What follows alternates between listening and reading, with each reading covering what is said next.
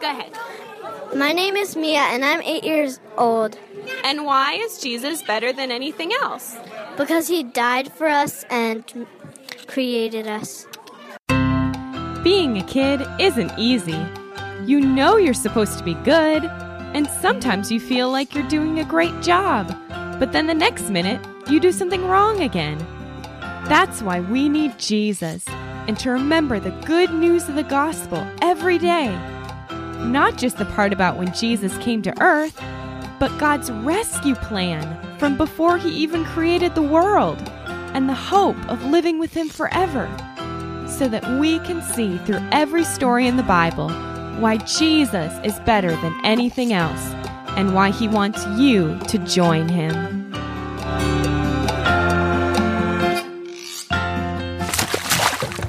Miss Alicia, it's a finally time to swim for the whole Bible?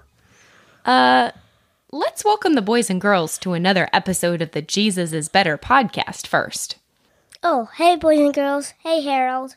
Are we going to do a puzzle together?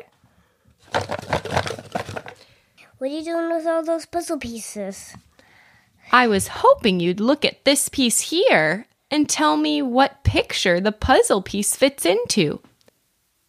Well, it has a red smudge and a white one. And I don't know. How about if I give you one more piece? Or the pile of all the pieces? I can't tell what the picture is without fitting all the pieces together first. You're right, Finn. And Bible stories are kind of like puzzle pieces. Really neat on their own, but they don't always make sense unless we see how they all fit together in God's big story of the whole Bible. Like a few weeks ago, when you said there were 66 books and the one big book of the Bible? Right. Over the next few weeks, we're going to talk about lots of little stories in the Bible and how they show us the one big story of God loving us and coming to rescue us from our sin so that we can live with him forever. And not just us, but people from every nation on earth. And under the sea. I'll also be putting some pictures on my website, aliciayoder.com, so that the boys and girls can see drawings that go along with all the stories we're going to be talking about. And Harold and I can take them out on my mom's wave phone. Cool. Let's start by talking to God. Lord, thank you for all you're going to be teaching us about your word these next few weeks. Would you open our hearts to know you more and lead us to trust and obey you? Amen. Okay, now most stories begin with once upon a time, but we have to start way before then because God doesn't have a beginning. He has been, is, and always will be there. But the world had a beginning. Do you know the first verse in the Bible, Finn? Yep, Genesis 1:1 says, in the beginning, God created the heavens and the earth. This was the beginning of time and of God's creation of the earth. On the first day, God separated light from darkness, and on the fourth day, he made the sun, moon, and stars. On day 2, he separated the sky from the waters, and on the fifth day, he made birds for the air and sea creatures for the sea. Like yellow tangfish. That's right. On the third day, God made dry land, and on day 6, he made animals to live on the dry ground. But he didn't just create animals on day 6.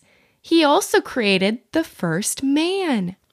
God spoke to form most of the creation, but he formed man out of the dust of the ground and breathed his breath of life into him.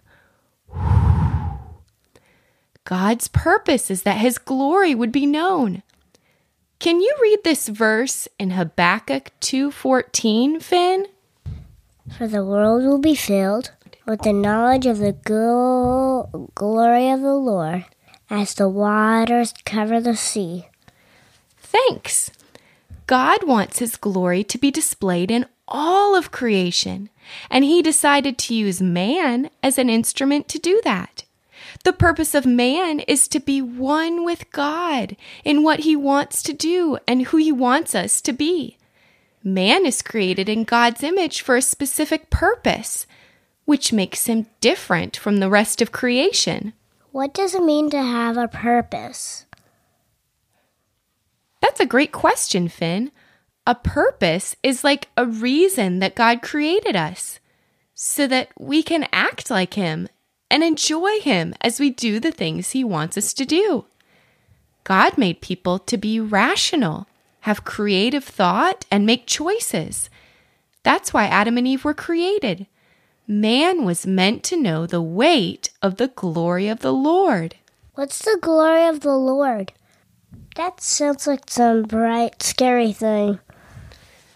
Well, it's true that in the Bible, when people see a vision of God on his throne with all the creatures and angels praising him, it does make them overwhelmed. But God's glory is also just talking about how amazing he is and doing everything because we love him and want to be like him. When Adam and Eve were made, they were naked and were perfect and had no shame in all that they did. They could be in God's presence as he walked with them in the garden he had placed them in and experience true friendship with God. They could love each other perfectly and have perfect emotions as they talked to each other and to their Creator. Adam and Eve had no need to worry because everything they did was pleasing to God. God gave Adam and Eve only these commandments: to fill up the earth, to be in charge of the creatures of the earth, and not to eat of the tree of the knowledge of good and evil, a tree that God had placed in the garden. What do you think it would be like to have a perfect relationship with God?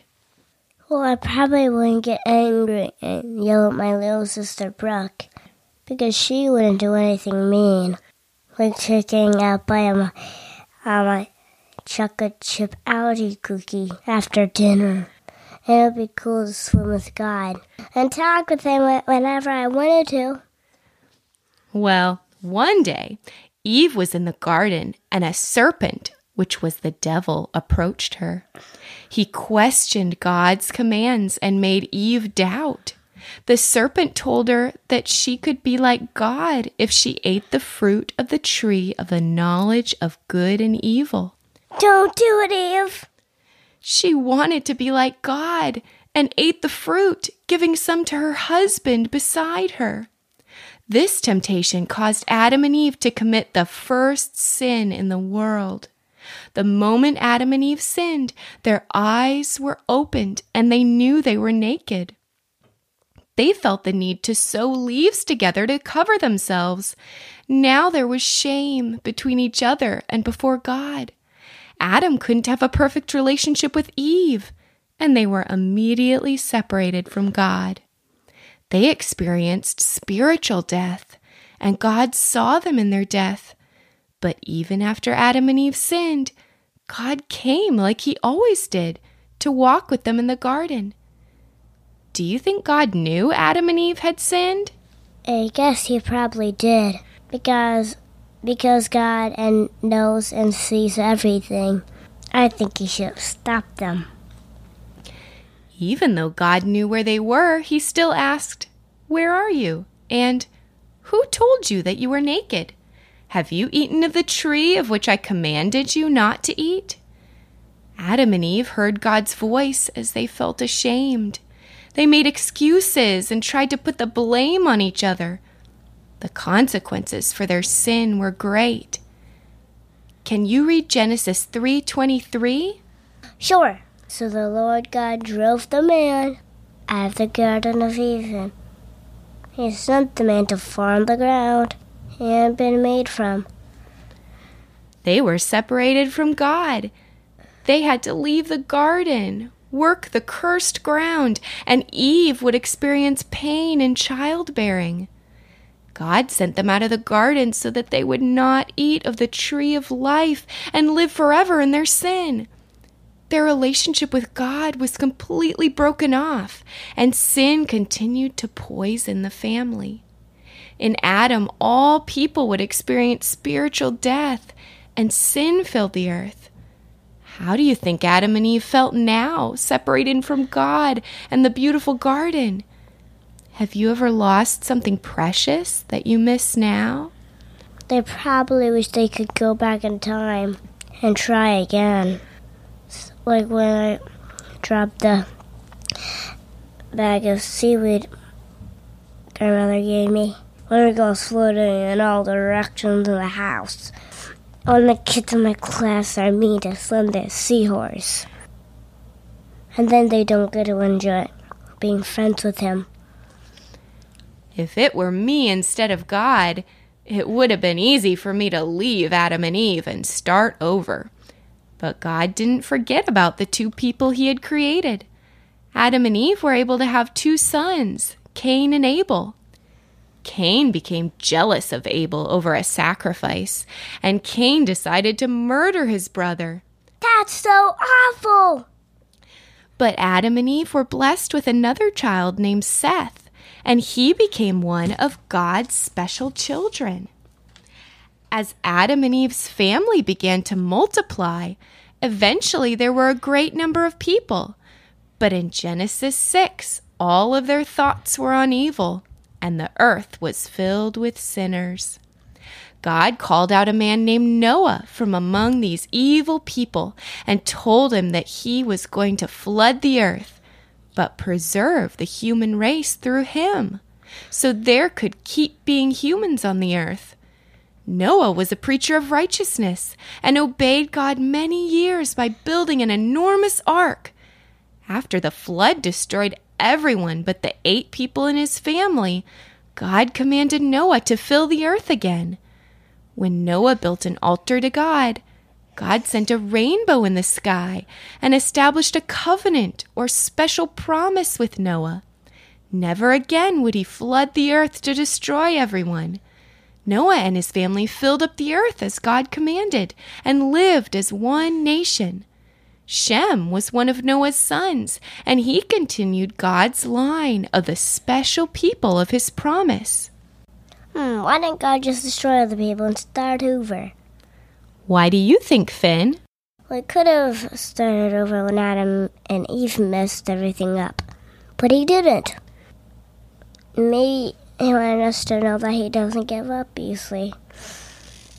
That's a good thought, Finn. God kept pursuing his people day after day, but the people began to do evil again. Could you read Genesis 11, 1-4, Finn? Won't these people ever learn?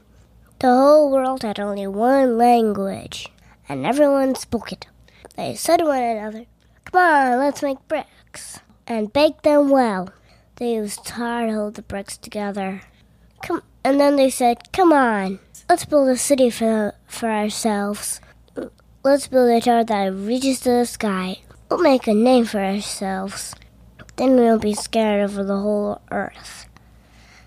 In Genesis 11:4, the people wanted to make a name for themselves and make their name great, rather than make God's name great. So they built a city and tried to build a tower up to the sky. But God still stayed with them. He didn't destroy them, but instead confused their languages. It caused the people to move away from each other and was the beginning of nations. Have you ever tried to speak to someone who didn't speak the same language as you? When I was in the country of Romania, my dad and I stayed with a pastor and his family. Their little girl didn't know much English, so we had to use our hands a lot by pointing and acting things out to try to communicate. Sometimes we just couldn't figure it out, and it would be so frustrating. Yeah, last school year, I had a student in our class named Gomer. He's a goby fish who can change color. And everyone was excited he was there, because he could show us how it could change from green to brown to blue. But when he opened his mouth, it was really hard to understand, because he came from a different part of the ocean. some of the fish in my class made fun of him, and some stopped trying to talk to him because it was too confusing. But I tried to help him when he got confused in English class. And he taught me some cool words, like Arava, that we could see each other when class was over. That's cool, Finn. I'm glad you didn't give up on getting to know Gomer when many of the others had. Well, our time is almost done for today, and next week our focus is going to shift a little bit. We aren't going to talk about world history, but instead talk about one man in one family. Maybe he won't make God so angry, like Adam and the people who live near Noah, and those people building a tower to heaven did. Even though the people kept sinning, God kept going after them and loving them. But could God keep loving them forever? Come back next week and we'll find out more. I have to wait until next week. Can't you tell me if God gives up on the man and his family? Next week, Finn. But in the meantime, if you still have your underwater colored pencils and paper, why don't you draw some pictures to go along with our story today? If you draw pictures each week, we could even tape them together at the end so that you'll have God's big story to put up in your room. That's a great idea. But I'll have to ask my mom to get underwater tape. The next time we go to Wavemark, yours isn't sticky underwater. Okay, Miss Alicia, see you soon, raccoon. Oh, Finn. Oh, hey, parents. If your children would like to help me out with the Jesus is Better podcast, you can go to my website, aliciayoder.com, ALICIAYODER.com, and click on my picture. If you fill out the contact form telling me they're interested, I'll send you the 2 steps to send me a recording of your child saying their name, age, and why Jesus is better than anything else. Okay. It's a piece of cake. Okay, talk to you next time.